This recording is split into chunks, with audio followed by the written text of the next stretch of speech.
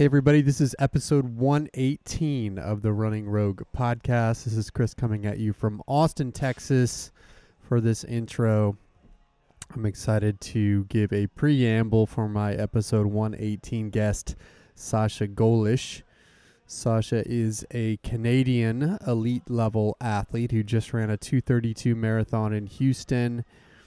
Also has a 4:07 1500 to her name, as well as a slew of other amazing results, including a 5K PR of 15:24, and has competed at the World Half Championships, was the top Canadian there last year, has competed at the World Cross Championships, and so has huge range from impressive track PRs, 2:02 800, all the way up to now a 2:32 marathon. So if that weren't impressive enough, she's also just a great human, trains with the Oiselle Haute Volée. Her coach is Brad Hudson, who also coaches Ali Kiefer, and she just happens to be in Austin. And so I was able to get her in person for the podcast on kind of a funny story.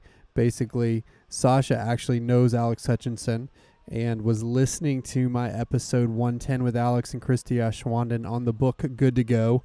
She happened to be reading the book at the same time and was fascinated by the discussion we had on float pods and their validity on that episode. So after I had secured her to come on the show, she sent me a message and she said, "Hey, let's go try this float pod thing." And so that's what we did.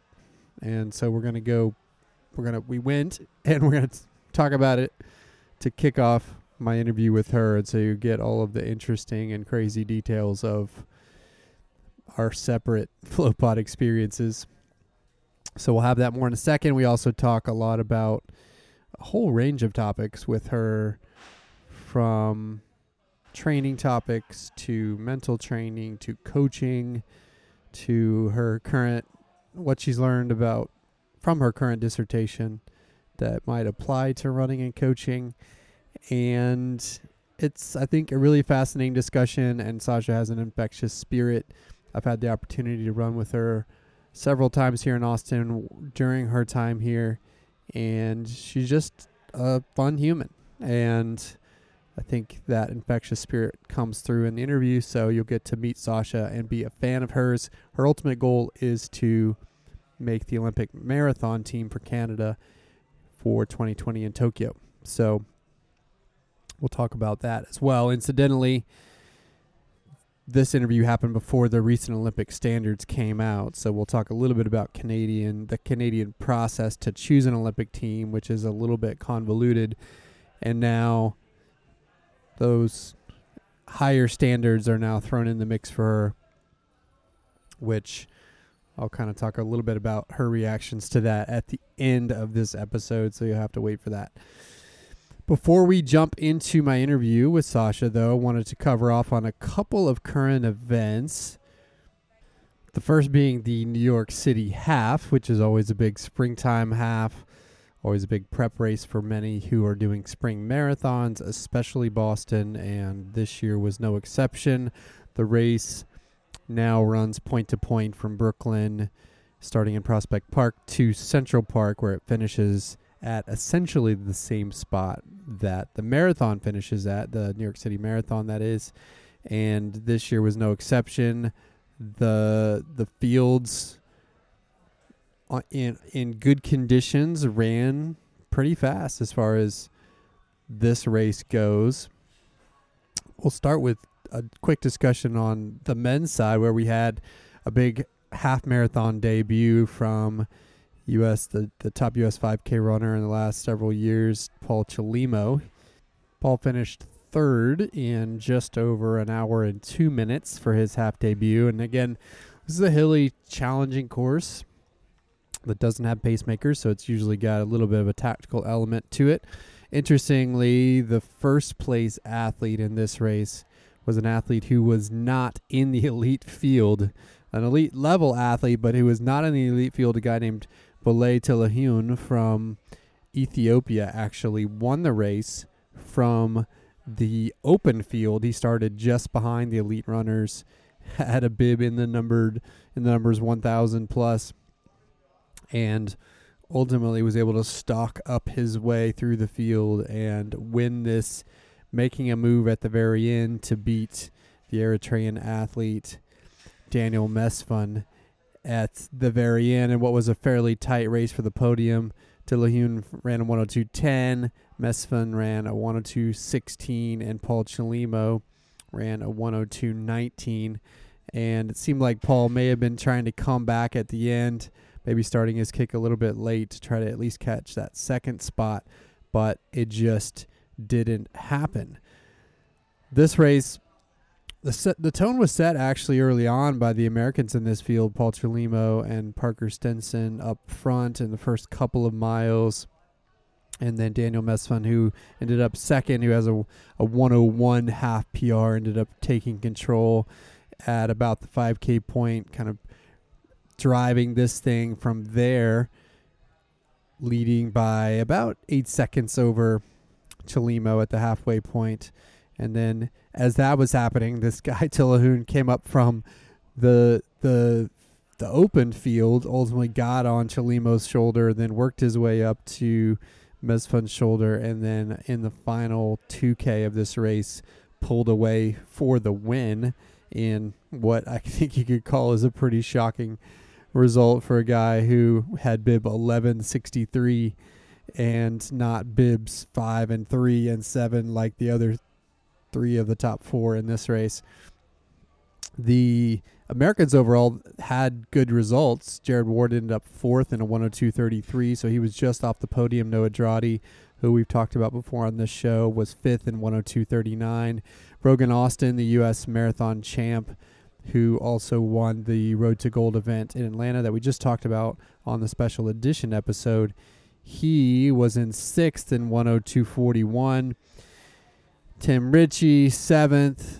Parker Stenson, 9th. Ben True, who actually won last year's race, ended up in 10th. And so not a good result there for Ben True.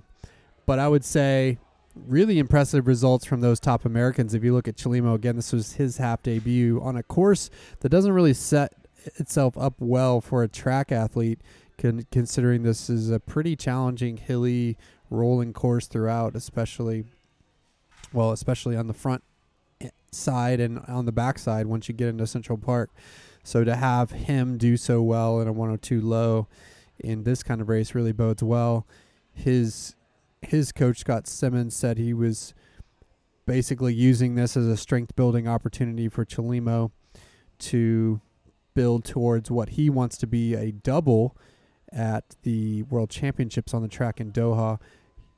Chelimo's looking to move up to the 10K on the track as well and try to double in the 5K and 10K there. But you've also got some hints from Chelimo that he's potentially looking to the marathon sooner rather than later, which I think would be a really, really big deal for U.S. marathoning. If Chelimo were to move up, he would be somebody who I think could definitely give Rupp potentially a run for his money at that distance, depending on how that plays out for him. So that'll be interesting to watch, but this, I think, is a good result for Chelimo and bodes well for that strength building that will give him an opportunity to do that double in Doha. Jared Ward, 4th place here, 102.33. He's gearing up for Boston, and I think this result bodes really, really well for that.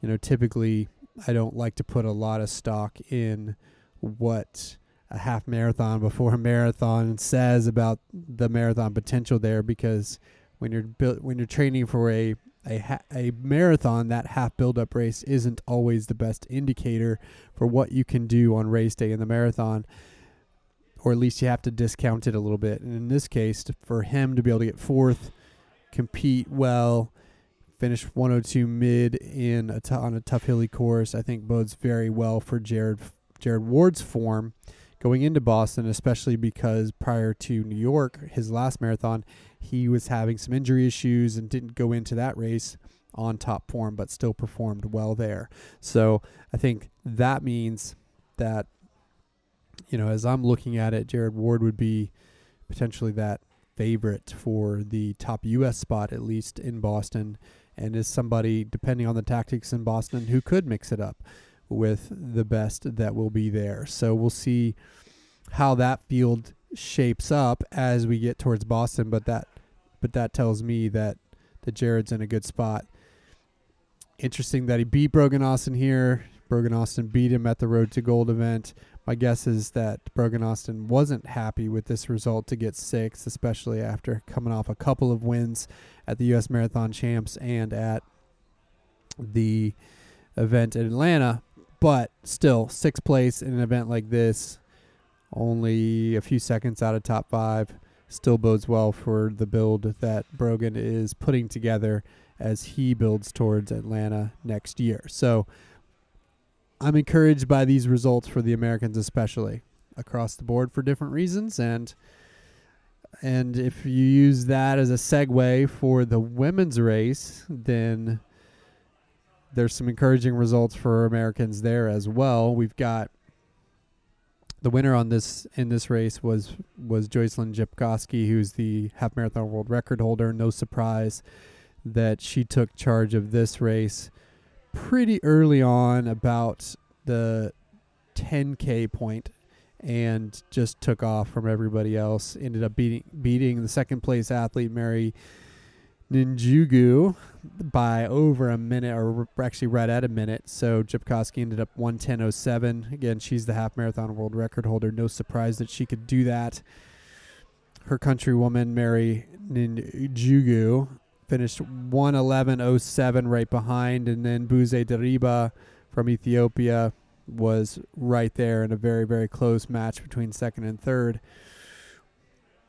More importantly, perhaps for the Americans, Emma Bates, Des Linden were right there near the podium, finishing in 1:11:13 for Emma Bates and 1:11:22 for Linden to get fourth and fifth. Now, some people say, well, that's not that exciting. Well, if you actually look at this race from last year, the winner of last year's race was Buze Dariba. She ended up third on this day, but got first last year in a 1:12:23. And so to have this race where you've got Emma Bates, Des Linden, both under 112 in the low 111s off of a slow start, I think really bodes well for both of those athletes, especially Linden in her prep for Boston. She said that this race was different for her. In the past, she's done this race as a prep race where she's really treating it more like a long tempo, potentially really trying to dial into marathon pace versus use it as a race effort. If you look at her result last year, she ran a 1:13 and change to finish in, I believe, top 10, but still 2 minutes slower than what she ran this year. This year she's 1:11 and change, and was mixing it up, trying to cover some moves, a part of the chase back behind Jepkowski for a while. And so to see that kind of racing from Des and this kind of time on this course with a slow start, I think bodes really well for Boston, and I think means that, she said it. She said, I'm practicing with this race. I'm practicing gear shifting.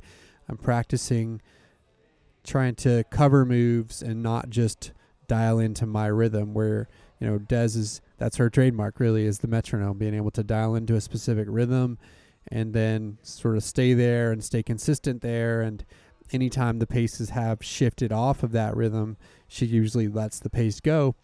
And that doesn't bode well for racing, especially at these top marathons in today's world. So this was her opportunity to practice that gear shifting. And she would say after that, that it seemed like she had success with that, and not just in staying in the mix, but also in feeling like she could recover after putting out a harder effort for given chunks of it.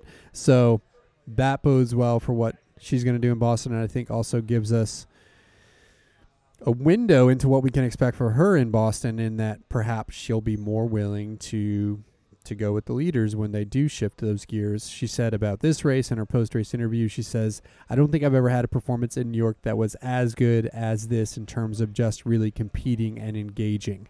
I probably got over my head a few times and then recovered just fine. I was able to cover some things, fall back, regroup, remain in contact after that. That's what racing is all about. Really good practice and a good positive step for the last couple of weeks heading into Boston." So there you go, a different posture from Des as it relates to her race tactics, and I think that's going to make it fun to see what she does in Boston as she defends her titles coming up here in just 3 weeks' time. So there you go. That's the quick update on New York City Half. The other thing that we need to talk about today, actually, in lieu of this special edition episode that I just released where I talked about the Olympic standards, the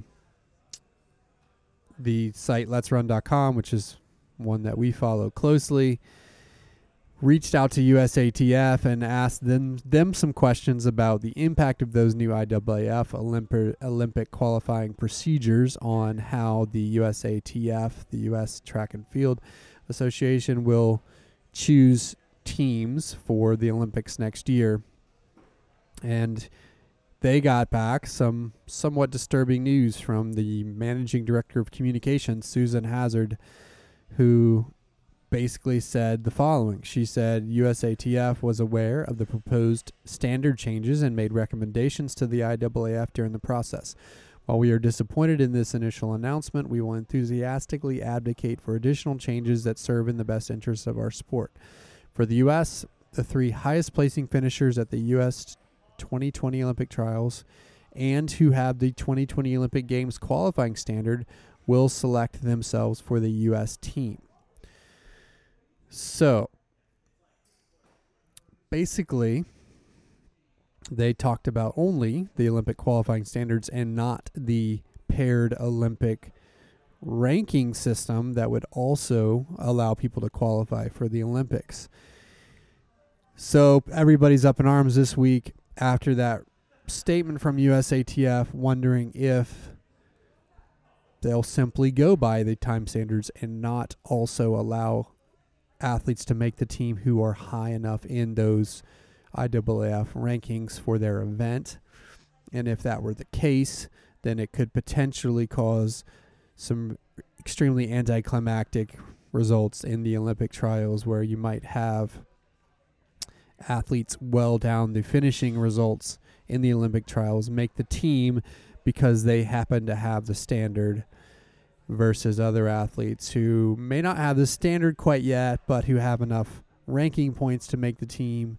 And if they get top 3, might still be excluded if the USATF is only, again, looking at those qualifying standard times. So it's all very confusing, all very convoluted, and has everybody up in arms about what might happen as a result of the U.S. Olympic trials, both for the marathon and for the track trials, which will be in June. My take on it to this point is that it's still too early to tell how exactly this is going to play out. My hypothesis based on that statement from USATF is that somebody was speaking out of turn, that maybe they haven't that we didn't get full information in that statement, that they haven't fully considered all scenarios yet, because it just doesn't seem possible that they would exclude this big part of the process for choosing the Olympic team, which is this ranking system that the IAAF specifically introduced in order to give certain athletes a chance of making the team, even if they don't have the qualifying standards. So it would seem odd that the USATF would decide to just overlook that and simply look at qualifying standards plus a top 3 result at the trials. But who knows? And at this point, I think everybody's operating in the gray, and we're still waiting to get really clear black and white definitive statements from the USATF as well as from the IAAF about how the ranking system will play out. And it's all very strange and crazy that this is happening just a little over a year from the 2020 Tokyo Games, when athletes are already in the process of choosing races, especially the marathon athletes. They're already in the process of having to choose races 3 and 4 and 5 and 6 months out or 9 months out that might impact their potential ability to make it on an Olympic team. And so who knows? It's all very frustrating. I tweeted at some point this week that, hey, I guess the IAAF and the USATF just doesn't want people to follow the sport because they keep making it so difficult for fans to figure out what is happening and how to root for people. And this just adds another layer of confusion. And so it's frustrating. I tend to believe that, as I mentioned in the special edition episode, that it's going to work out okay, that via my optimism, somehow justice will prevail through all of this. And the governing bodies will be able to figure it out in a way that doesn't cost a top 3 athlete a spot on the Olympics at the U.S. trials. But as of this point, we don't know. We will have to see. So there you go. That's my intro. A couple of current events there and at least an update on the Olympic standards as it relates to U.S. athletes. Now let's jump to my interview with Sasha. Welcome, Sasha, to the show. How are you doing today, Sasha?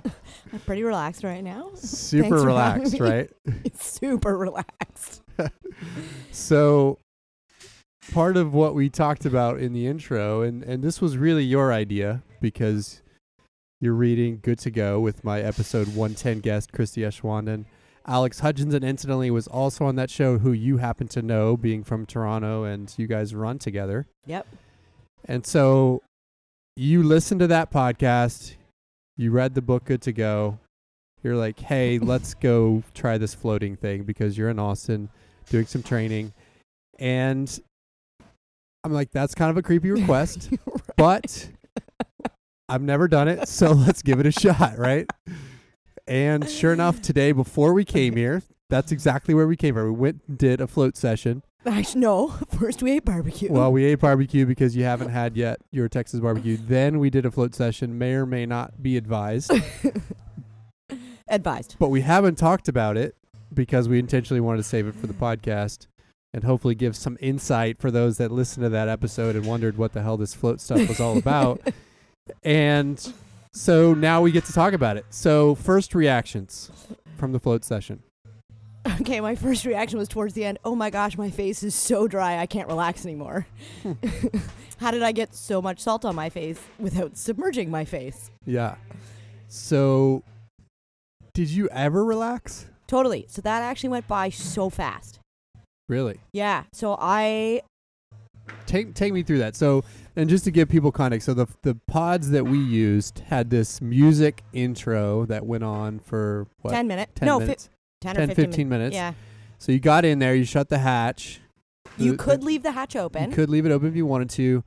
The pods were about 8 feet long by 5 or 6 feet wide. Yep. So plenty big for our tiny little runner bodies.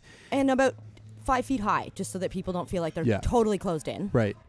And they had a hatch. You shut the hatch. There was a light on, sort of a subtle, I don't know, it seemed like it changed, right? Yeah. It had different hues. But anyway, it's kind of a subtle light coming from the back. And this music that eventually went off and then you went into darkness. So were you able to relax right away? How did it kind of go for you? Give me the play-by-play.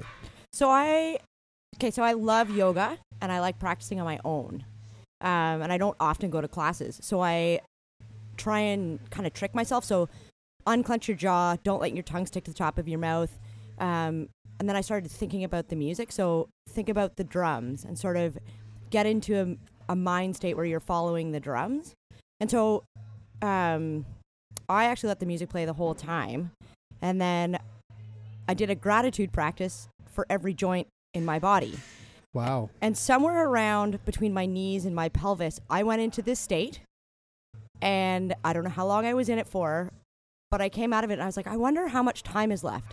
And probably about 5 minutes later, the music came on when I was sort of continuing my gratitude practice for the rest of my body. And I was like, okay, that was the coolest meditative experience I've ever had. Wow. Yeah.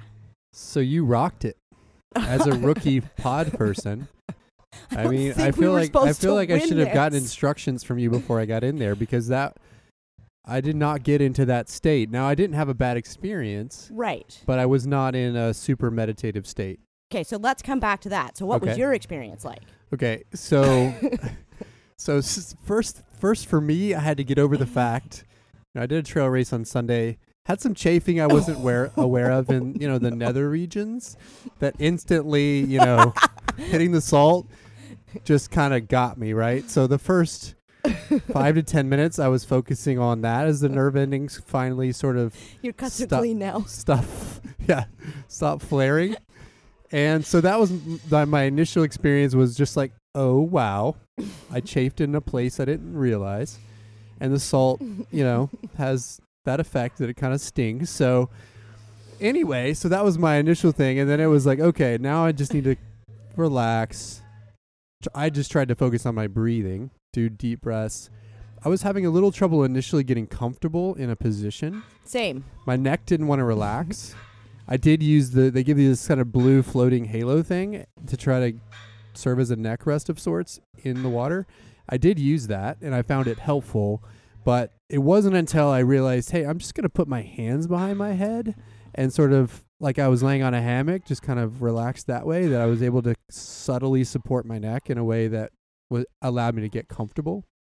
And so it probably took me, 10 minutes of chafing, screaming, 10 minutes of sort of fighting with my positioning to figure out what's going to work to kind of get my neck to relax. And by the way, I turned the music and the lights off early because they were kind of bothering me. And I thought, well, let's just see if I can do this without any sound. After that, I didn't get into a super relaxed state, but I will say I was relaxed. And I was kind of enjoying being by myself, alone to my thoughts. I was present in that I wasn't thinking about other things. And I just kind of had fun with it. I would say the biggest benefit I got was the fact that I was able to I figured out that I could move around in there and do some hip mobilization work. So my right hip has been tight since the race I did, and it's kind of been bothering me a little bit. So I was literally like, as I was floating in this zero gravity state, doing like hip mobility work, which allowed me to get to some range of motion places that I couldn't have got if I was, subject to gravity. So I was doing that. There was a bit where I was pushing myself back and forth across the like a baby. Like a baby, inside the pod. I would kind of float to one side and then push myself to the other side. And I would count how many of those that I did. Just so all of you out there listening, Chris is reenacting this right now as he's I'm talking about it. So I was doing that, and then at some point I would stretch out and I would touch my hands and feet to the top and front and back of the pod to kind of extend and stretch out. So I was just kind of having fun with it, doing things that were relaxing. But I wasn't in this deep meditative state. I wish I'd thought about the gratitude concept, because that would have probably helped me get to a better place. But I didn't get to a bad place. It was just not super meditative. Okay. So on that thought, do you think if they had cued you and offered you like access to Calm or Headspace, that you would have been able to maybe find that place? Like, to me, that's one of the missing things if you're going into this sensory deprivation place and you don't know what you're supposed to do. Right. I mean, even simple cues of every time a thought comes into your head, try and push it out so that you can stay present. Don't think about what you need to do when you get out of the pod. Right. Sure. Yeah, that would have been helpful if you had talked to me about, hey, go through each body part and have gratitude for it. Then I might have gotten to a better place. But I also don't know if that would have worked for me. Right. Because I can't go back now and do it. So at the end of the day, I guess I would say it wasn't a bad experience for me. It was relaxing in a way. My hip feels great. Awesome. Which is awesome. Your cuts are clean. Right. The Epsom salt also has to have some sort of benefit that will extend beyond that experience. So it was a good experience, but I'm not sure I would do it again. I at least my initial reaction would be I would rather take a 60-minute nap in my own bed. Yep. With the lights out and the dark shades on. Yep. Than go pay, I think it's $80 a session after you're first there for an hour.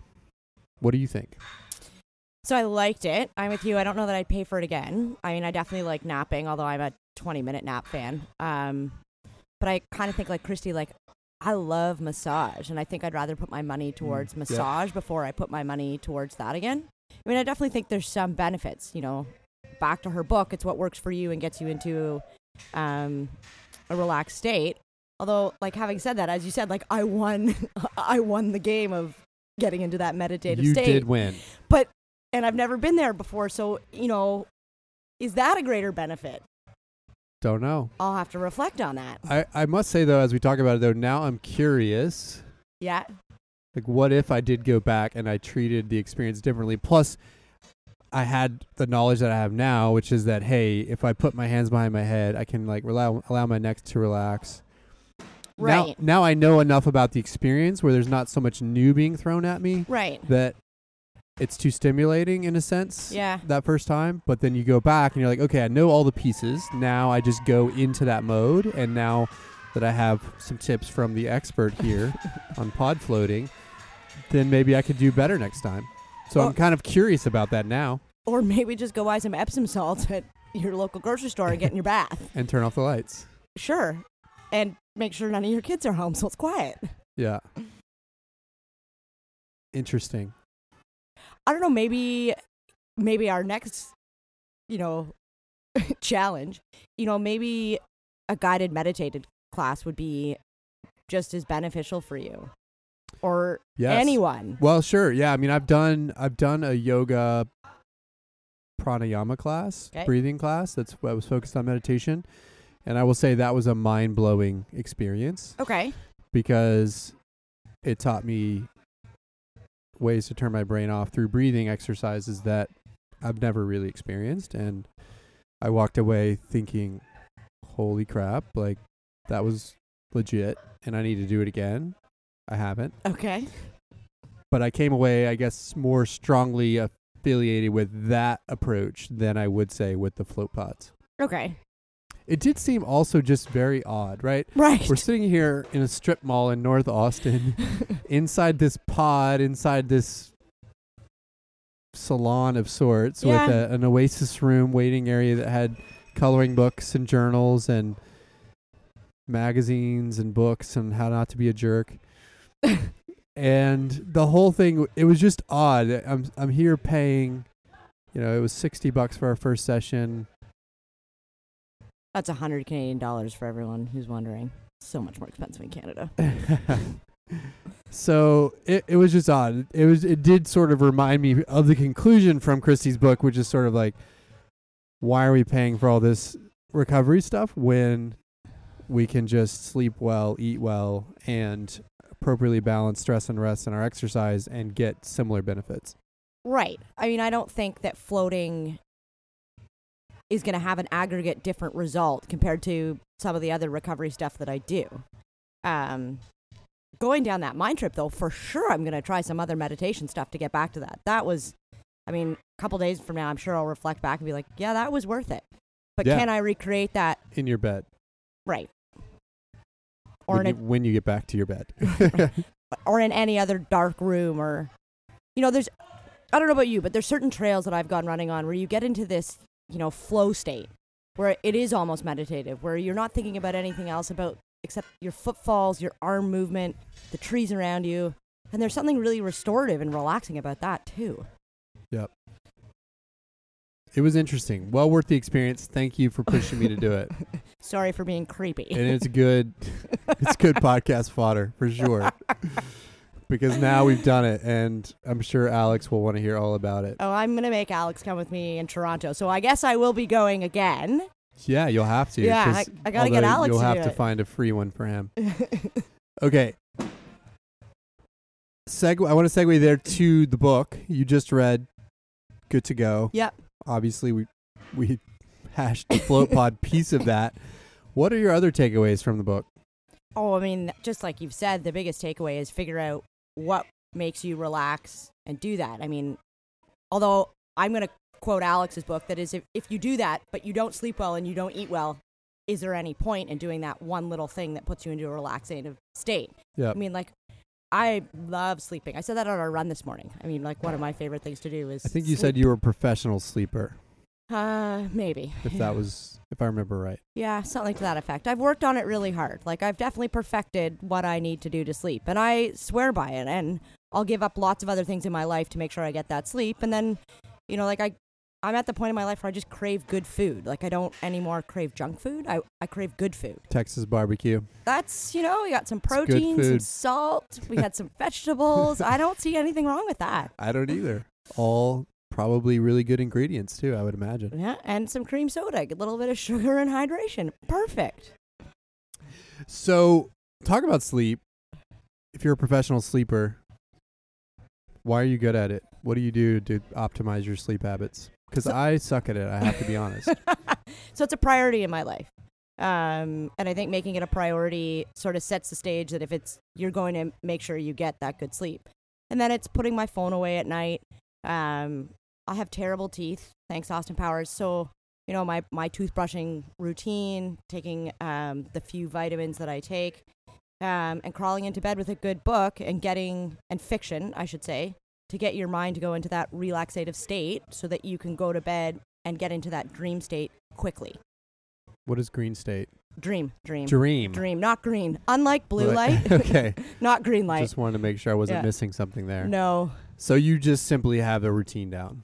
Yeah, and I love to read. So at one point I moved home and my brother and sister were there and there were not enough televisions for everybody and I got into reading and I haven't looked back.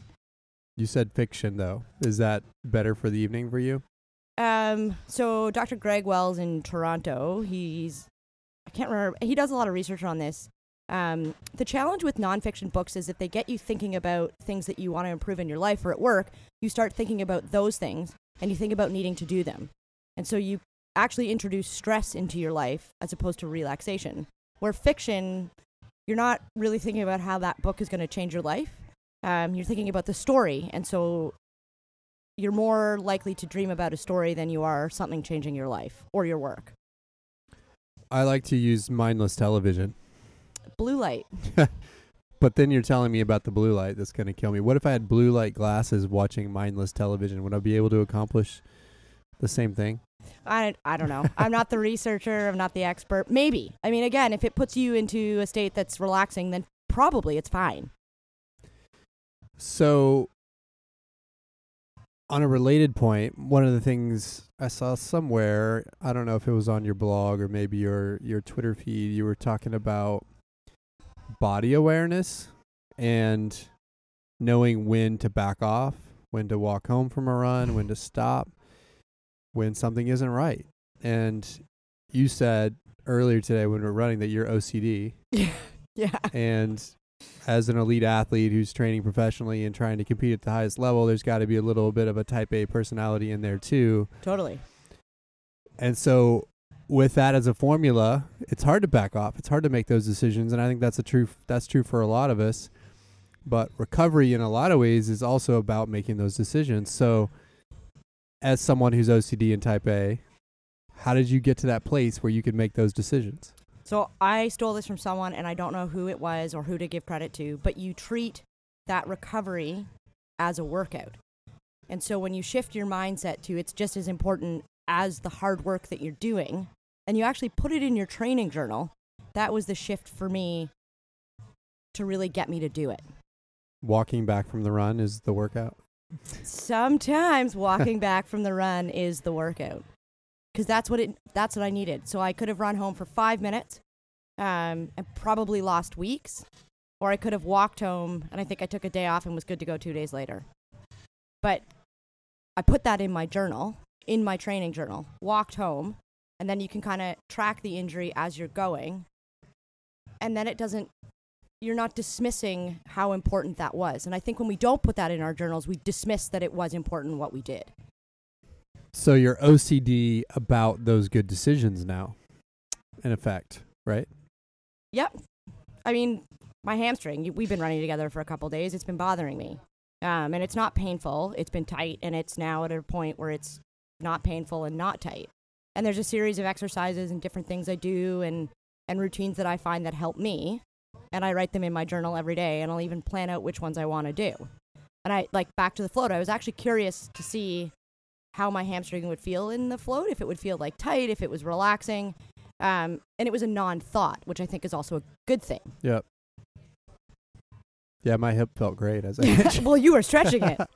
So, but that's a hard thing to do. Now, for me, as I said, I'm terrible at getting enough sleep. But after reading Christy's book, it sort of was a punch in the face on some of her science there about how impaired you can be without really realizing it. Like, holy crap, like this isn't good. No, it's and scary. I don't know how bad it is because I adapt. Right. And so it has made me more sensitive to recognizing those moments when I'm just worn out and I need to take a nap. And for me, fortunately, I have a little bit of a flexible schedule. Yep. And so if it's 12 on a Tuesday and I'm sort of, my eyes are getting heavy writing emails in the middle of the day, I would in the past just power through that because it was, in my head, it was a sign of weakness or something to go to sleep or to somehow bend to that fatigue. But now I'm sort of realizing, okay, that's a sign that I'm too tired. Go take a 30-minute, 40-minute nap and then get back to work. And by the way, you're going to get the same amount of work done because now you're more productive and alert when you get back to it. And so I've been doing that for the last month or so. And it's resulted in probably an extra nap a week for me. Okay. And it's a game changer. But it's that mindset shift from this is something that's weakness or bad or a sign that I don't have my shit together to this is what I need to perform, not just as an athlete, but also as someone who's trying to do productive things in this world. Anyone needs to sleep. So I actually ordered the I don't know what's called, the Mindful Morning Journal. I'm going to take a picture and send it to you later. But days 1 through 7, you write when you plan to go to bed and when you plan to get up, and the first 5 things you plan to do in the morning. And then you write down when you actually went to bed and when you actually got up. And I think it's that tracking. And as athletes, when we track things, we want to track our progress and we want to get better. And so by tracking your sleep, you can go win the sleep war now. It's like I won the float pod. Well, and mostly we think about tracking as tracking the quote unquote work, but it's all work. All of it is. Right? I mean, when you're sleeping, your body's working in its best form to recover. Totally. Well, and some of the greatest discoveries in this world were made, just as people woke up and just as people fell asleep, but in this like relaxed, reflective state. And I think there's a lot to be said for that. So in my PhD life, I often get criticized because I'm running a lot. But I often on those runs am thinking about how I'm going to develop my project and where it's going to go. And a lot of my great ideas came from that moment. Had I been sitting at a desk and working, in quotations, as people say, I probably wouldn't have had those breakthroughs with where my project went. Movement taps into creativity. And relaxation taps into creativity. When I was in college, I remember taking a stats class and we would have problem sets that were really hard. Yeah. And a friend of mine was also in that class, and so we would do them together. And when we would get stumped, we would stop, get up, and throw the football. Okay. In the hallway, in the dorm, and talk about sometimes random things, but also sometimes the problem. And then we would figure it out. Yeah. Because we were doing something different and we were moving. And so that was an aha moment for me on this idea that movement helps you access ideas for whatever reason. I'm sure there's science behind it that I don't understand. The science, so I'm reading a book on that right now on metacognition, is this focus and diffused learning. And it's a little bit about how you can put so much stuff at the front of your brain and access it, but to really get it, to learn it, and to really understand it and to work through those hard problems, you need the diffused learning, which is sort of that fumbling and that frustration to get through. And those aha moments as you've gone through, they make it all worthwhile. Most people listening are runners already and have figured this out, but this is why I get frustrated when people tell me they can't run or they don't have time to run, or that even if they are someone who's active that finds little windows where they feel like they can't get it in, Right. to me, it's the horse, and you can never put the cart before the horse. You've got to get that activity in order to not only access the ideas, but de-stress, Yeah. do all the other things to create balance that will allow you to do whatever thing you are prioritizing or think is important to the best of your ability. But you've got to put some of these things first. And oftentimes, and I think a lot of this is an American thing. I don't know how it is in Canada, but Americans feel guilty about spending time on things that aren't work. And it's kind of ridiculous.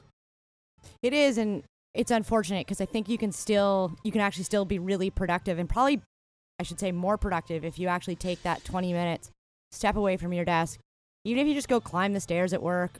If you can throw something on, go out for, like a 20-minute run.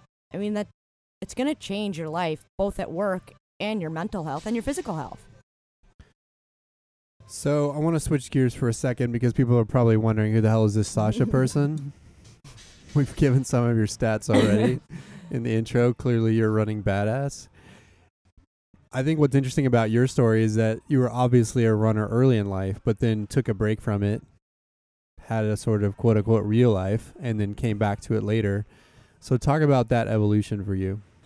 Okay, so I ran in college. We call them universities in Canada. So I ran till second year in college, and got sort of typical really injured. I had 3 stress fractures. It was back when New Balance had these shoes with this post. So probably not an eating issue and just too many miles and too many stiff shoes. But more importantly, I hated running, and I just fell out of love with it. So I left, actually switched and entered engineering, got an engineering job out of school, did that for, I guess, 10 years. Partway through it, started playing Ultimate Frisbee as like an evenings thing, got me out. It was more about going to the bar and having a beer after, probably than the exercise, but a lot of fun. Bought a road bike in there, got into it, and then partway had friends who just said they missed me and came back to it. And as I got better, I actually had my boss say to me, and my mom, who's one of the hardest working people I've ever met, so you have to quit and go pursue this because, like, this is it. This is the only window to do it. What was the age gap there? 22 to 32, I think? No, probably 21 to 32, so Okay. 11 years. 11 years. And then you started doing it, and then... It was real terrible coming back. Oh, my gosh. Talk about that. Oh. How long did it take before you thought, oh, okay, I can do this again? Probably, I mean, it sounds short now, but 6 months. But 6 months in it is really hard. I mean, the first, like, month or so, longer than that at practice, like, first I wasn't finishing workouts, and then, like, I was so far out the back that I was so embarrassed. I mean, I was a high school, standout in my city with the same track club, and I couldn't even finish workouts.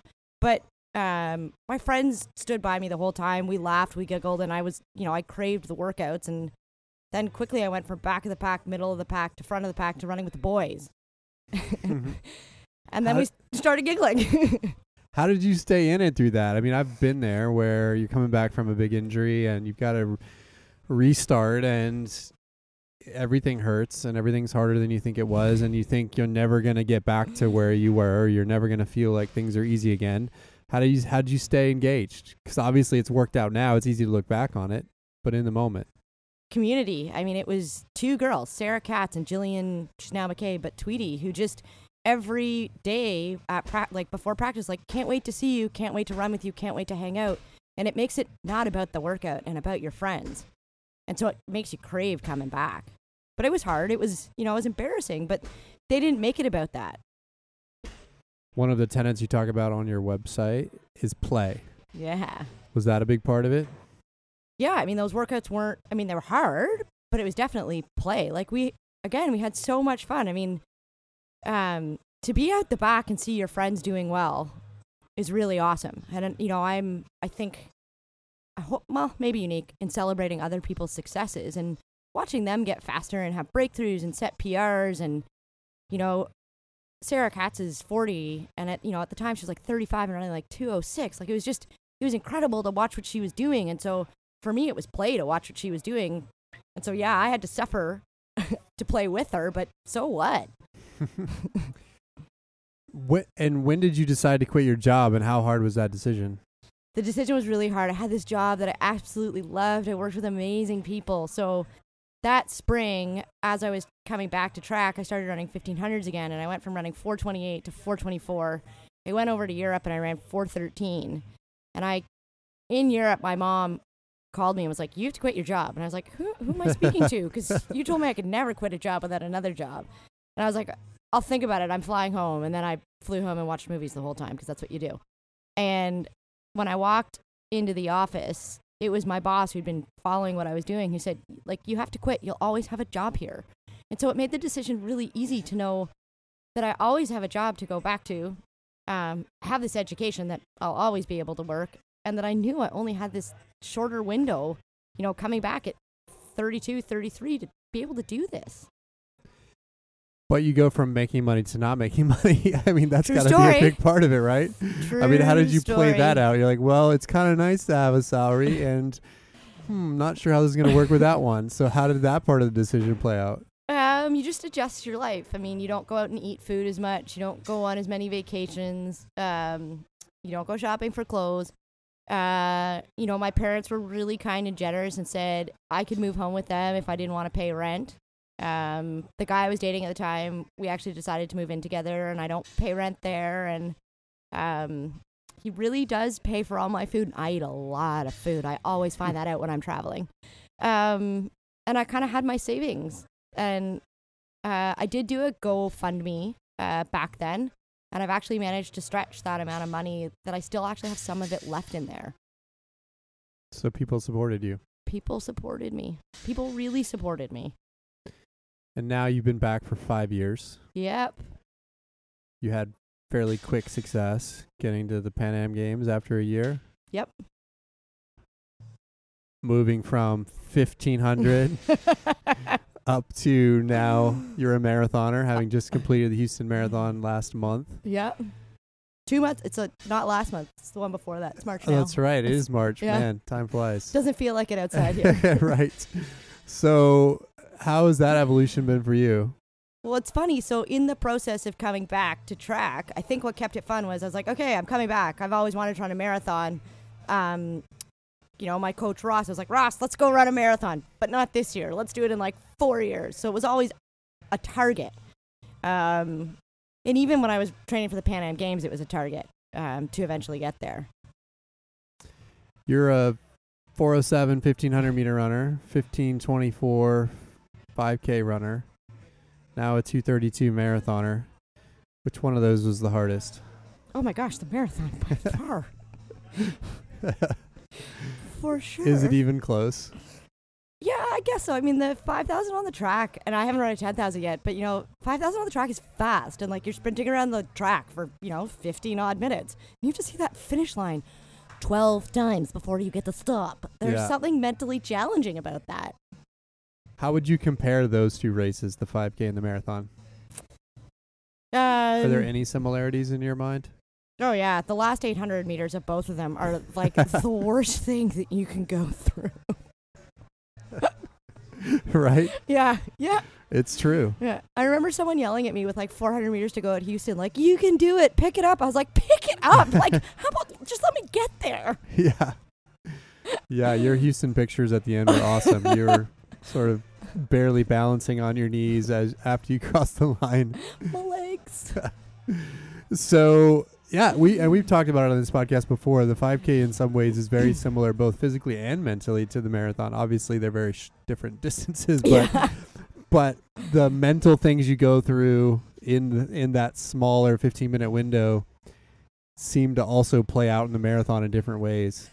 Sure, it's like here's geek. It's like a wave graph, and so the peaks of the wave on the 5,000 are just much sharper. Yeah. It's the marathon they set in much slower rate, but I think by the end it's an equal amount of, bad word to use, but suffering. It's discomfort. It's an equal amount of discomfort. But the marathon clearly hasn't come easy to you. You tried to make your debut in Berlin last year. Did not finish. Ended up in the hospital. Beautiful, beautiful hospital. Yeah. Not the trip you expected afterwards. What was that like? Talk about that experience. What happened? What did you learn from it? Yeah, it was an experience, that's for sure. I mean, nobody gets on an airplane and it's like, I'm going to go run a marathon, but instead of finishing, I'm going to go to the hospital and check out their system. Fortunately, just so all of you know, it's very inexpensive to go to the hospital in Europe. I had insurance, but still, so inexpensive. It was really hard on my heart and my head. It really played with me. It really made me question what I was doing, why I was doing it, why I wanted to run the marathon. I don't really know what happened. I don't know that I need an answer either. I know that my legs collapsed underneath me. I mean, there's theories. Definitely wasn't dehydration, because when they pumped me fluid in the hospital, I peed before the end of the first bag. So not dehydration. The theory is that I didn't train on roads that were firm enough going in. And I think given that I didn't run consistently for 12 years, that's probably what happened. And it just, it felt like someone took a billy club to my legs slowly over the race. And by the time I collapsed, it felt like someone had beaten the crap out of my legs. Yeah. When was that? When did you collapse? Well, so I know exactly when it happened. It was 31.04 kilometers since the lovely German woman came over and turned my Garmin off so that I could have accurate data. That's hilarious that she actually said that. You told me that yesterday when we were running, that she said, we've got to stop the Garmin. You do the accent better. Repeat what she told you. Oh, we must stop the Garmin for the accurate data. That's nuts. I would think that you might think about that, but a spectator. So it made me laugh, though, and I think at the end of the day, she might be what saved me. To make me laugh in that moment when all I wanted to do was cry. So much tragedy, so much work, and she made me laugh. And all of the people around me were so kind and so generous and so fantastic that I think that really helped get me over what had just happened. But you said you thought about quitting at that point. Oh, yeah. I mean, who doesn't, right? I mean, epic failure. Awesome sports psychologist that said you don't quit after your biggest successes or your biggest failures. You quit when you're level-headed and you can make sound decisions. That's good advice. It's good advice. I think you also tweeted something to the effect of, I am not a failure. This was a failed attempt at the marathon. So separating failure as an identity from failure as just something that happened. Yeah. And it comes from we're not defined by our successes or our failures. And I think the same thing applies to success. But, it was just a failed attempt. No one can take all the great training that I did. It was one bad day. And so you take your moment of this sucks and you kind of let it fester for 24 hours and then you figure out how to move through it. You said it might have been that you weren't ready for the pounding of 26.2 miles, which could be true. Right. But at the end of the day, who really knows? And there's no way to really know at this point. Right. And sometimes that happens. I had an athlete recently race a marathon in December who had a similar experience. She finished, but at a time that was significantly slower that she wanted. And at the end of the day, we looked at all the variables and we said, you know what? Who knows? Like, it was a shitty day. And so what, right? Like, do you still love running? It's hard to say so what, but yes. In the moment. Yeah, in the moment. But yes, for sure. It's a thing that happened. Right. Move past it. Yeah. And go run Houston. Yep. Did you have PTSD approaching the 30K point in Houston? So I did, but I got so cold that all I was focusing on was this, like, batch of sunshine ahead. And then this really funny moment happened where this guy that I was running with was like, oh, I have to go to the bathroom. I was like, oh my God, I'm at 32K. I'm past that point. Okay, let's go. So you got a distraction that was welcome. It was a welcomed distraction. I mean, I was freezing, absolutely freezing. So I don't know that I welcomed that distraction, but sure. At that point on the course, you're heading back to the east on the Houston course. Sure. So you're heading back towards downtown, and you probably had a little bit of a headwind at that point, and freezing. And you're freezing. I don't know. I don't look at the maps, right? Like, are you really going to memorize 26.2 miles? No. So, like, I had no idea where I was in the course until I could see the finish line, and I was like, it's so far. How did your splits play out in Houston? Oh, gosh, I can't tell you off the top of my head. I know I had a really bad section either between 25 and 30 or 30 and 35 where I was just I honestly was so cold I thought my skin was going to shatter. So it was the dark section, like Yep. not mentally, like actually physically under the trees dark. Yep. That section was bad. But you got through it and things, I could see the sunshine, yeah. the sunshine, figuratively and literally. Literally, I can see the sun. Did you do anything different getting ready for Houston versus Berlin? Sure, I failed at a lot of workouts. I had a lot of missed runs. Changed my training, hired Brad Hudson to help me along, and went in with a really different attitude. What changes were there? One, I just need to finish a marathon and cross the finish line. I don't care about the time. I mean, everybody asked me, what are you aiming for time-wise? And I was like, the finish line. I'm aiming for the finish line. I just want to cross the finish you want line. the pass. So I never have to do this again if I choose to. Yeah. But what did he change? Did he give you different workouts? I mean, was the mileage different? What was different? The mileage was about the same. I think the difference was for Berlin, I worked with Ross and I coached myself a lot. I mean, I have a coaching background. But at the end of the day, I didn't trust myself. And it's nice to just kind of put your hands in with someone else and understand why you're doing the workouts if you're that kind of person, which I am. But have somebody else dictate what you're doing, but with specific feedback that you give them. But you said you missed workouts Oh, yeah. and runs. Yeah. And then you had an amazing day in Houston, Yeah. which is also funny, right? It's like oftentimes when we have those perfect blocks, sometimes we have the shitty days, and then when we have those training blocks that aren't perfect, somehow magic happens on race day. And I think it's letting go. So I have great friends back home, and my friend Brittany just said, I was texting with her, and she's like, no one's going to ask you what you did on December 8th at the start line in Houston. So just let your run today go. I was like, great, moving on. Okay, time for some coffee and a donut. So what do you pick up from Brad? What are his core principles, if there are any? Definitely mileage, but I think that's any marathon training coach if you're going to train an elite. A lot more hill sprints in my days. A lot more sort of like little sprint sessions at the end of some runs, some in the middle. Just more about priming yourself for the bigger workouts. And then like big workouts being big blocks of really uncomfortable work. Longer, uncomfortable work.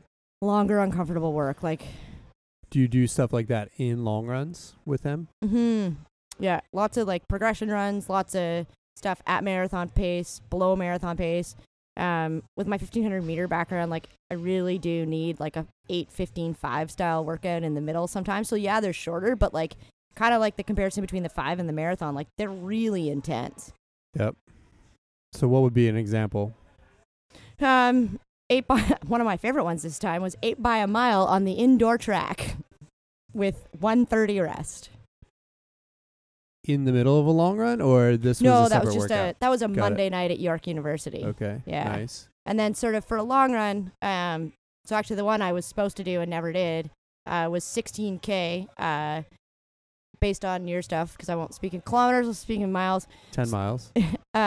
So 10 miles at sort of plus 15, plus 30 above marathon goal pace, and then like 13 miles at marathon pace, and really trying to get the last sort of 3 miles down below marathon goal pace. Yep. So longer build up and then a long session at MGP. Yeah. Nice. Or not, but fun. We do some similar things here, which is always good to hear that validation. Do you enjoy those long workouts as a 1500 meter runner, or is it really, really hard? So I don't like working out alone. So if they're alone, I don't enjoy them at all. I mean, running's a lot of my social time. But Alex Hutchison has this awesome group Saturday morning, and I'd often get to do that last 3 miles to 6 miles, depending on what they were doing with them. And the group of guys would just get around me and like pull me through, and they were having fun, so I was having fun. So those were awesome. Gotta have the community, right? Gotta have the community. Thanks, Alex. Alex actually would set it up. I'd email him and be like, hey, I want to join in. Like, and he'd send emails to everyone and like not include me, probably to make me feel not nervous, and just arrange everything like magic sauce. We all need friends like that, right? We do. One other thing that seems like you do a lot of and Brad supports is really easy running when you're supposed to run easy. Right? Easy running. It's this recovery concept. We've been doing some easy runs together the last few days with you here in Austin, and I'd say I'm not a one-stepper. you're not a one-stepper. Casually rolling at, I think we did a run on Tuesday at 8:30 per mile pace, which I don't know what that works out to per K, but that's 2.5 minutes slower than your marathon pace, approximately. Perfect. Which is awesome. Yeah.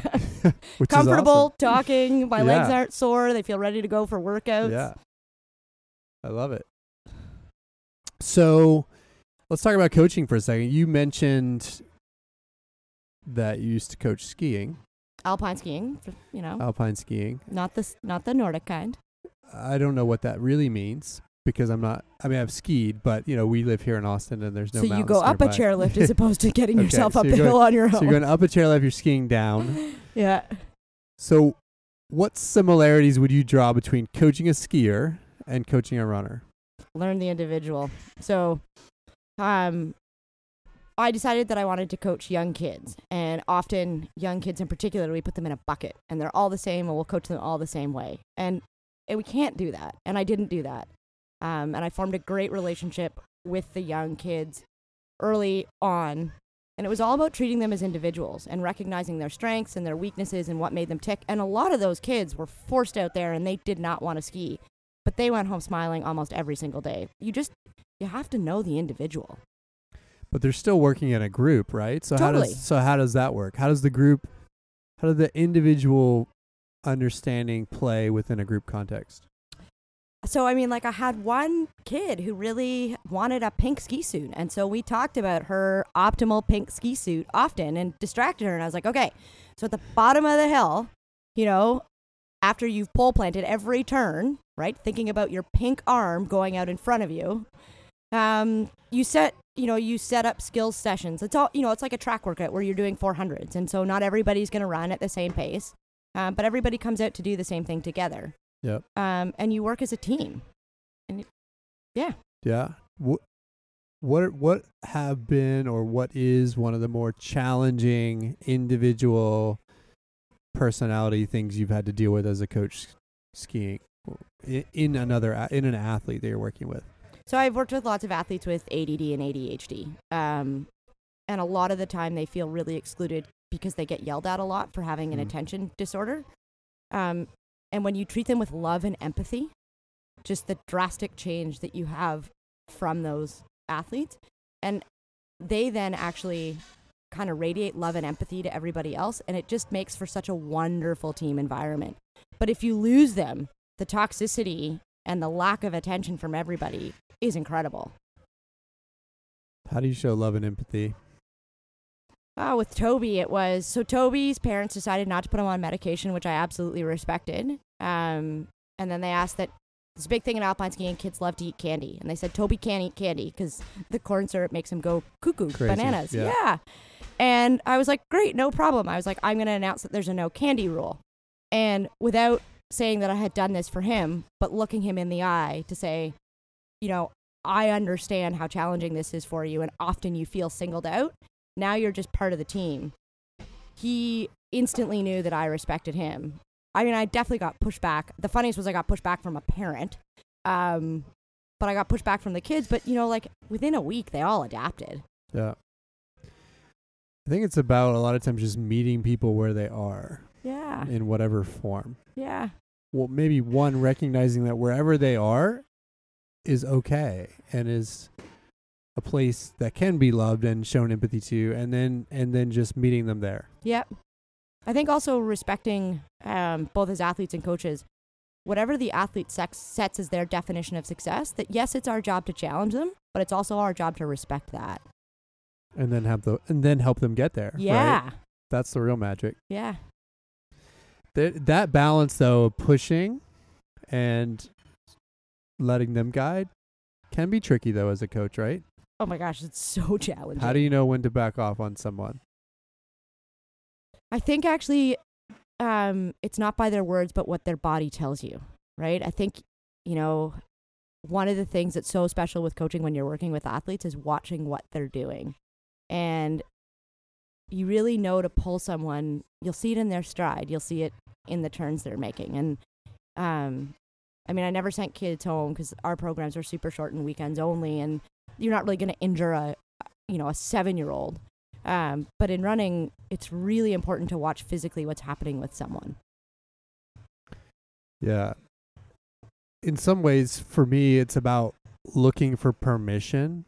Sometimes asking for permission to push, but sometimes just looking for permission. Yeah. You push a little bit, you see how they respond, and if they eat that up or respond positively, then you maybe try a little more. Right. And if they don't, then you back off. Right. But you have to have permission. Yeah. In one form or another. You talk about also in your tenets on your website, making choices, not sacrifices. I think that's a really powerful framing of the quote unquote sacrifices we make to excel in this sport. Yeah. Because whether you're elite or whether you're an everyday athlete trying to run that first marathon or just get a Boston qualifier, it's easy to tell the story that we have to do X and Y and Z, and all of those things are taken away from other stuff we want to be doing, which is a very negative way to spin a pursuit towards a goal. Right. But if you position it like you're saying as choices, not sacrifices, that's a really powerful framing. Where did you come up with that? How did you get to that place? Oh, it's quite tragic, actually. About 7 years ago, 2 of my friends passed away within about 2 months of each other. One of them got viral myocarditis, and another one is Nick Nazoracek. He fell at an international ski cross competition, and the netting wasn't quite right, and the way he slid, he broke his neck and he died instantly. And I just thought, they didn't get to live the lives that they probably wanted, and I have this opportunity to do this. And so I'm going to shift my mindset and just be really positive no matter what, because I get to live every day. How does that play out for you every day? So in the float pod, right? I don't know about you, but like you're in a dark room, right? And some really negative thoughts can creep in. And so when those negative thoughts creep in, not rejecting them, but accepting them and saying, okay, I hear you. I'm listening. How can we spin this to make it positive? And so this is a dark, scary room because we talked about that it's like, I'm claustrophobic, you're claustrophobic, which is why we thought it was funny to go together. Right. But close your eyes and think that you're lying outside in the grass and you're in a big open space. Make the choice to feel that this is bigger. I didn't go there. Okay. To the grassy place. But I did spin it positively. To me it was a thought process of, one, this is very bizarre, but two, yes, I have the opportunity to try this. Right. And I'm going to take full advantage of that opportunity because I have the resources to pay to go do this thing, right, which a lot of people don't have the time or resources to do.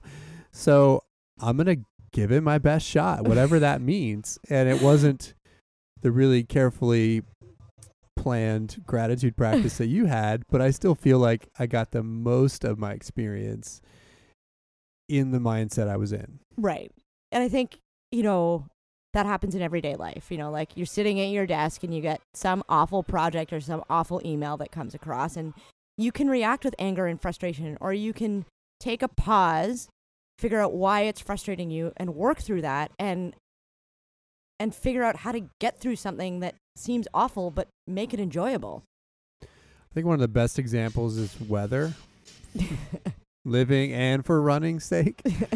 Here this week has been super cold. I don't have enough clothes.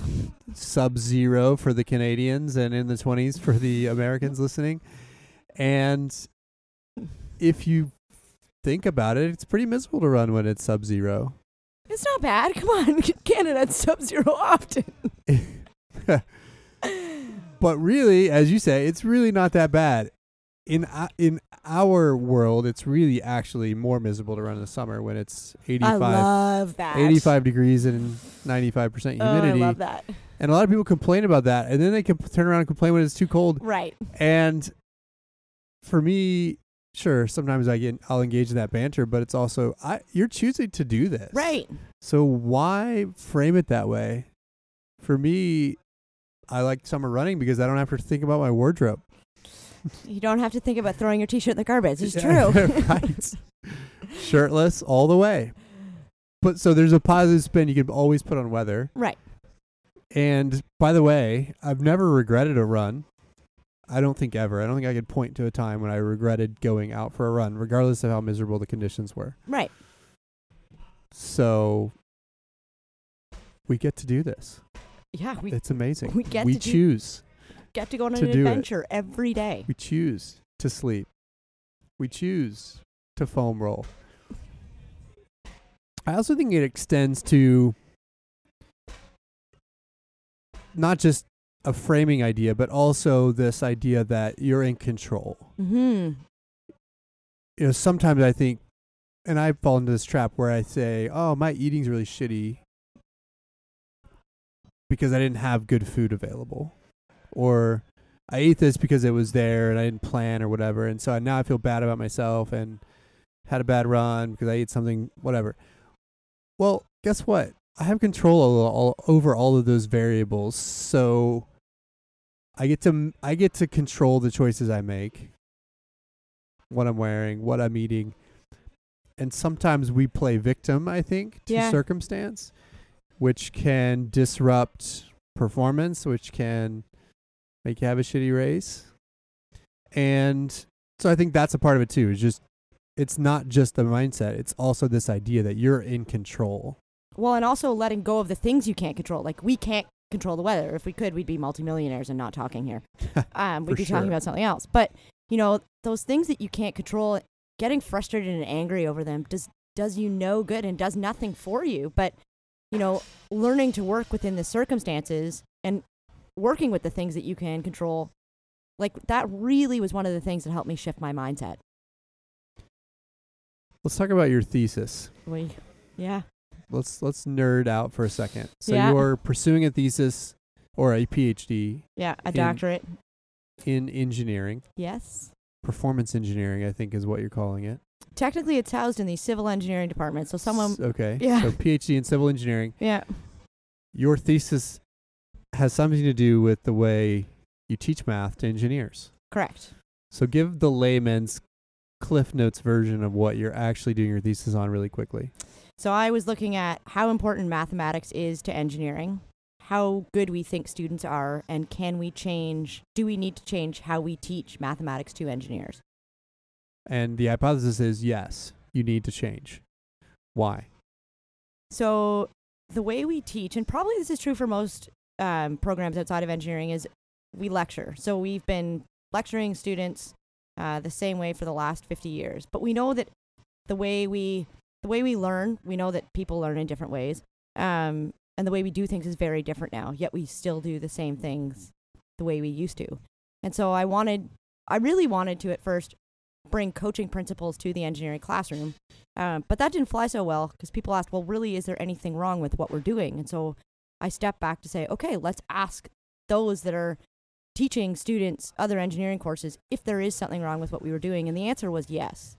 The way that we're teaching students teaching mathematics within engineering just isn't working. And those instructors have offered suggestions as to how we can fix it. How can we fix it? I mean, the big one's motivation and metacognition. So I get my wish, and it is about coaching principles. And metacognition comes back to coaching. And metacognition, which I never thought of as a coach, is learning how to learn. So understanding what your strengths and weaknesses are, on the educational side and how you learn and how you acquire a skill. But, you know, in sport, I think it's so important. Like, if you want to get good at anything, you need to know your body and what it can do and what it can't do. And what it can't do, you really got to get working on. Although, don't some people say you should amplify your strengths and not worry about your weaknesses? Sure, I'm sure there's research on both sides. But, I mean, I think you need to play to your strengths, and I think you also do need to work on your weaknesses. If you want to be the best of the best, yeah. Yeah. So, what do you take from that and apply in your running world? Oh, I read a lot about psychology. So the big thing that I took away is that in engineering in particular, with a heavy course load, is we don't give students the time to reflect and the time to critically think. And so into my running, that reflection time, I think maybe that's really where the recovery was important. So reflecting upon when I did a run or a workout, how I really felt. And so am I ready to go for the next workout? Do I need another day? Do I feel recovered after that recovery run? Am I having any aches and pains, or is anything going on? And how is my brain doing? You're talking about tuning into how you feel. Totally. It's funny that we dismiss that in our world. Maybe not funny, it's just a reality that we do, because we're always to the next thing, right? Yeah. Just the next thing on the schedule, the next email to send, the next Facebook post to write, the next Instagram to like. And because of all that stimulus, we lose track of the most important stimuli, which is what our body's telling us. Mm-hmm. And I think we also, similar to what we were talking about earlier, feel guilty taking a moment to reflect on it as if we're wasting time. Yeah, that's that notion of wasting time. Again, it comes back. Yeah, and reframing that, kind of like sacrifices, that you're not wasting time and that it actually might be your most productive time, really changes your interaction with that. It's funny when an athlete is injured and maybe they're showing up to a workout to see what they can do, and they always want me to tell them, what should I do today? Right. In the context of what the group is doing. Right. And the answer is, I don't know. Yeah, because you can't get in their head. Let's try one thing. Yeah. Let's do one repeat. Right. And then let's talk again. And yeah. then maybe do 2 repeats. Or maybe adjust the pace. But guess what? We're going to figure it out as we go based on how your body responds at each point, right? Because we can't know. We can't know now before we start. They get really uncomfortable about that approach. Totally. No, it's because it's not the approach that everybody else is doing, but it's also this idea of uncertainty, right? We all get really uncomfortable with the idea of uncertainty. And so if you say to someone, I don't know what you're doing today, you've just handed them a pile of uncertainty. Of course they're going to be uncomfortable. But if you say to them, you're going to feel uncomfortable because we don't know what you're doing, you sort of talk then about the pink elephant in the room, and it actually makes it better. Right. And it also opens up the possibility, in my mind, that you could do more than you thought, right? Because if I said, hey, look, you've got this little tweak, we're going to do 4 repeats instead of 8 like the rest of the group is doing. Make that decision now. Live with it no matter what happens. But what if you get through 4 and you feel good? Right. And you could have actually done 8. Or if you just slowed down and reacted to how you were feeling in the moment, you could actually get through more because of it. So it's so important to listen to your body, but we don't want to. I also think it's really important to celebrate when somebody says, I can't do this because I'm hurting. Because that's okay too. It's more than okay. I actually think it takes so much courage to say that in an environment right now where we don't celebrate. We would say that's weakness. But to me, that's courage. But it can be hard, though, to know that difference between I can't do this because I'm hurting and I shouldn't, it'll make it worse, and I'm hurting a little bit, but I should try. I think one of the things that really helped me was learning to distinguish between orthopedic pain and discomfort, right? So, am I uncomfortable because I'm just working hard, or am I injured? And I think that's one thing. And then I think, if you are working through an injury, there's lots of people who have written about this, sort of the single leg hopping test, or the pain threshold. And if you can keep your pain under a 3, keep going. But if your pain's getting worse, just stop. But don't be afraid to stop. Celebrate to yourself that you're aware of your body and that you're doing the best thing for you. I was reading recently about mindful eating. I mindfully eat cookies. Which is something I need. Because if you put it in front of me, I'll typically eat it. Same. But slowing down while I'm eating and not necessarily reflecting after each bite of food how I'm feeling, but just giving myself pauses and trying to listen to how I'm feeling as I eat is something I'm not good at, but I'm trying to work on because I think it'll help me ultimately make the best food choices. And relatedly, I think it's something that we need to do in running in a workout, in a recovery, session. Like, hey, I'm in the middle of a massage. This is something I struggle with as an introvert, is actually communicating to my massage therapist. But I have those thoughts as they're working through the different body parts where I think, oh, you pressed there, that did something to the area of discomfort. Right. I should probably say that so that then they know and can react accordingly.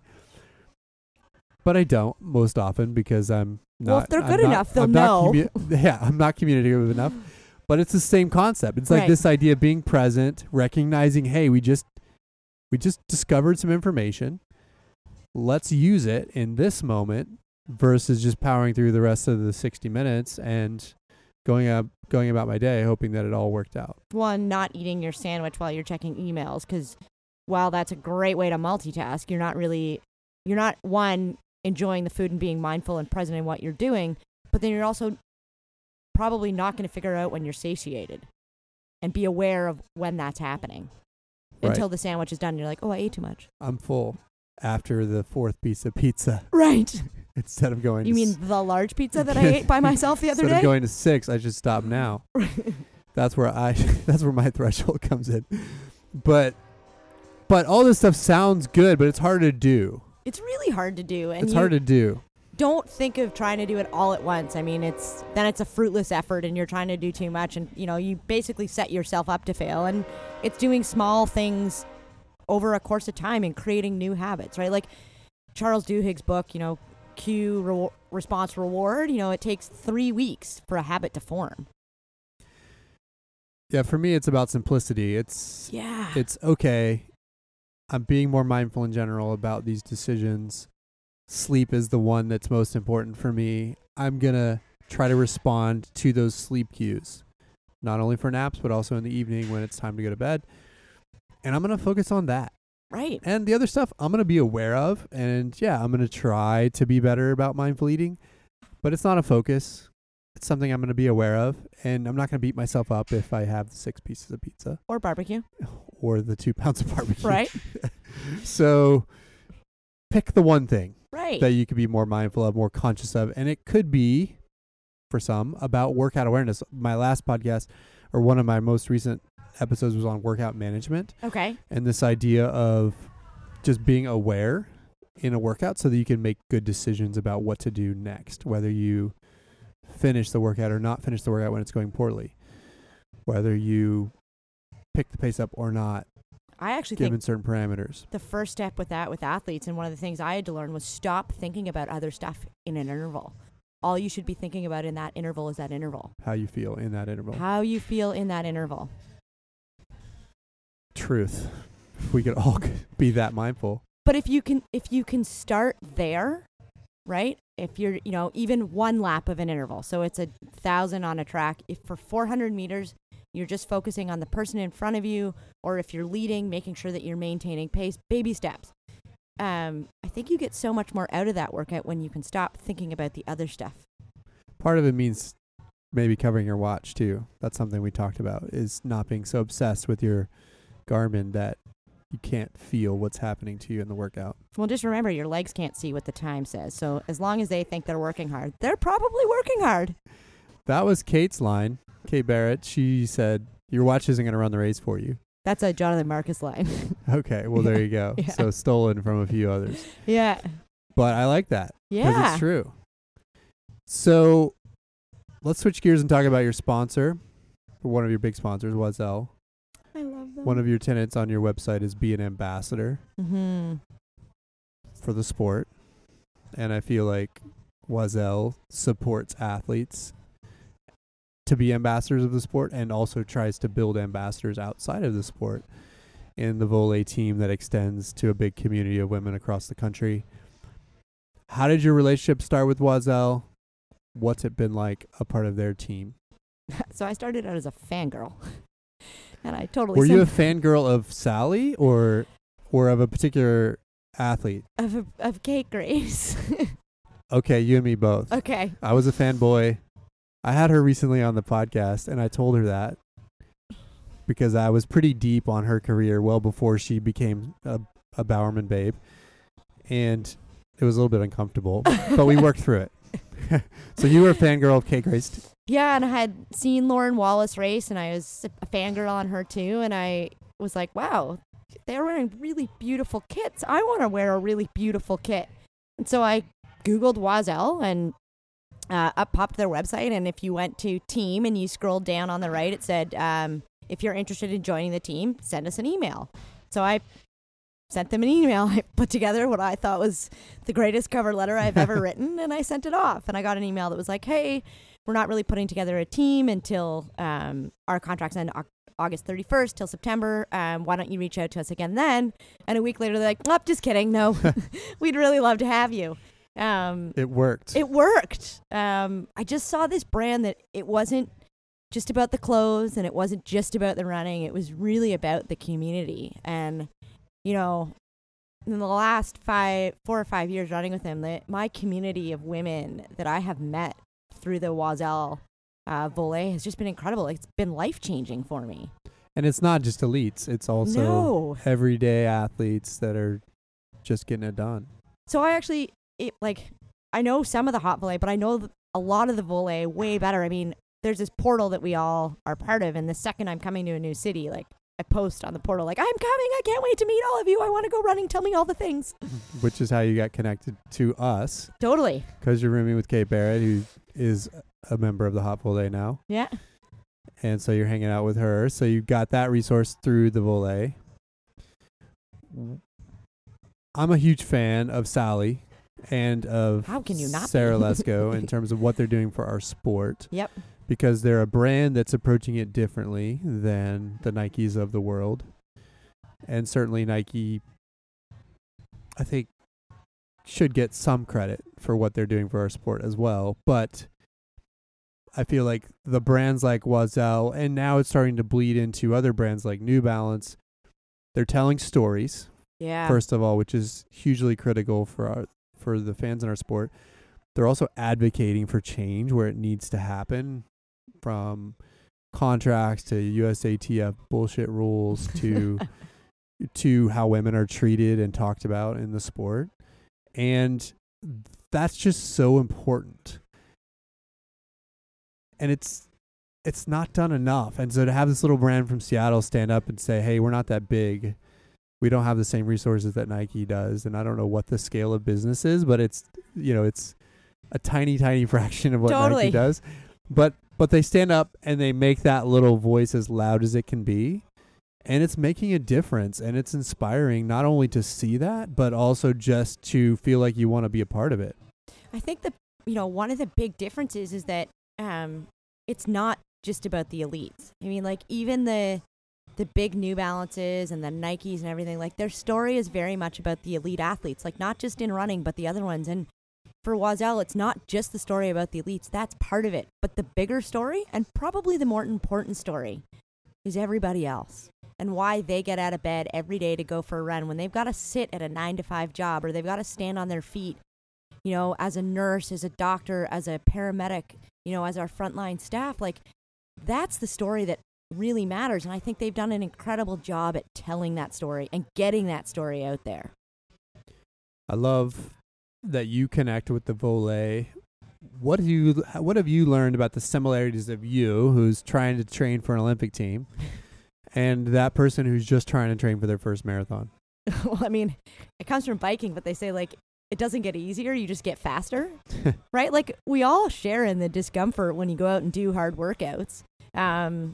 I think it's funny when some of the other women say, oh, I can't run with you because I don't run like you do. And I'm like, you don't put the left foot in front of the right foot? Like, how are you doing it differently that I need to know? Right. And is it more fun the way you're doing it? And they're like, no, I just don't run as fast as you. I was like, yeah, at a race, you don't run as fast as me. But, like, on an off day, I'd rather run with you and have a great time than go for a run by myself. Yeah.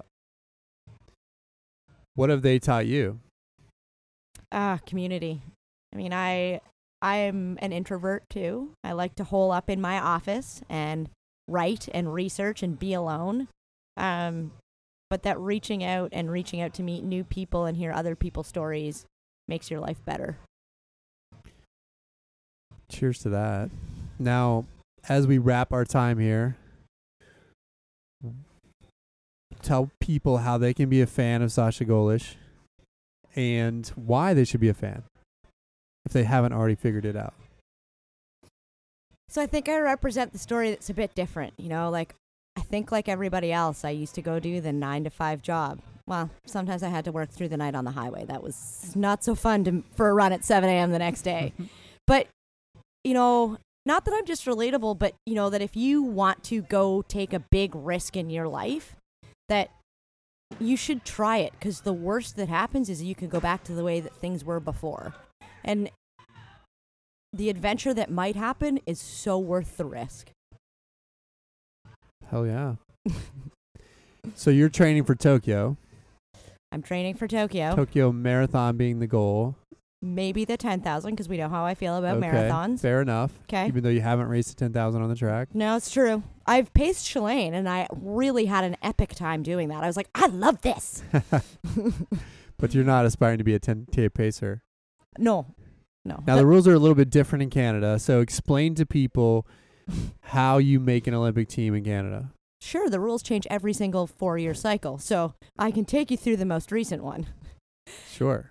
So we don't have a trials. I mean, we can't run a marathon in Canada in February without a few feet of snow. Right. There's also no races really happening at that time up in Canada, and it just wouldn't be fair to ask people to come to trials somewhere else. So for the first time, actually, for the 2020 games, for the marathon, they are doing a spot, and it's only one, and it's through Alan Brooks's Canadian Running Series, where you're actually bringing a rogue adventure. And the person who wins that race gets to go to the Olympics if they meet the time, which we know hasn't been released. And we also know that Canada likes to change. And then the next 2 spots will likely be based solely on time. The 10,000 in the past has been the top 3 times, and we actually haven't even been able to field 3 people based on the Olympic standard. And then 5,000 down works the same way as you guys. So, similar. Sorry, you have to finish in the top 8 at trials and have the time. So you need to run fast. You need at to run 10K fast at the end of the day. And or the marathon, and you're looking at Chicago for the fall to try to get another fast marathon. If I choose to run another marathon, it will likely be Chicago. I waffle. Today it was like, okay, yes, and then I'll probably do a long run and be like, okay, no. And if you're going to do a 10K coming up, what would that be? You mean 10,000 on the track? On the track. I'd like to get into Peyton Jordan. There's a rumor going around that M. Sisson and Molly Huddle are going to run Stanford 1. So I may try and get into that as well. That would be a fast. That would be a fast one. Fast qualifying potential there. Yeah. Awesome. Well, thank you, Sasha, for joining Thanks the for podcast. the float. Enjoying it. Thanks for goading me into the float. And, of course, if you want to check Sasha out, I'll link to all these things in the show notes. But you can find her at sashagolish.com or on Instagram at sgolishruns. Anywhere else they should check you out? Twitter. Yeah. Same handle? Same handle. Awesome. Yeah. Well, thanks, and enjoy your time in Austin. I'm sure we'll have more runs together. This has been fun. It's been fun. So there you go. That's my interview with Sasha. Hopefully you are now a fan of hers. As I mentioned, go check out her website. Go follow her on Instagram and Twitter. Follow her journey to Tokyo in 2020. Incidentally, I said I would talk about her reactions to the Olympic standards. I think her first reaction once she saw the new standards was, fuck, that's going to be really hard. She's run 2:32, as I mentioned, in Houston. Now she's got to get under 2:29:30. That, of course, is complicated by the Canadian process, which isn't clear. It's more subjective than objective in terms of how you make a team. I tried to contend to Sasha that the more aggressive standards actually benefit her in the context of the Canadian process, because now if she can run under that 2:29:30 standard, then the federation will have to take her to the Olympics. And so I think in some ways it makes it simpler for her, because if she can get under that standard and she's looking at a fall marathon to do that, then they'll have to take her. And so in some ways it's good, but also it's going to be tough to get to that 2:29:30 point, although I think she can do it. So And if she does it, I think most likely she'll get to go to Tokyo, which will be awesome. So there you go. We will now follow along in her journey to 2020. All right, everybody, thanks for listening. This has been episode 118 of the Running Rogue podcast. As always, you can check us out at roguerunning.com or follow us on Instagram, Twitter, or Facebook at Rogue Running. Until next time, we'll talk to you soon.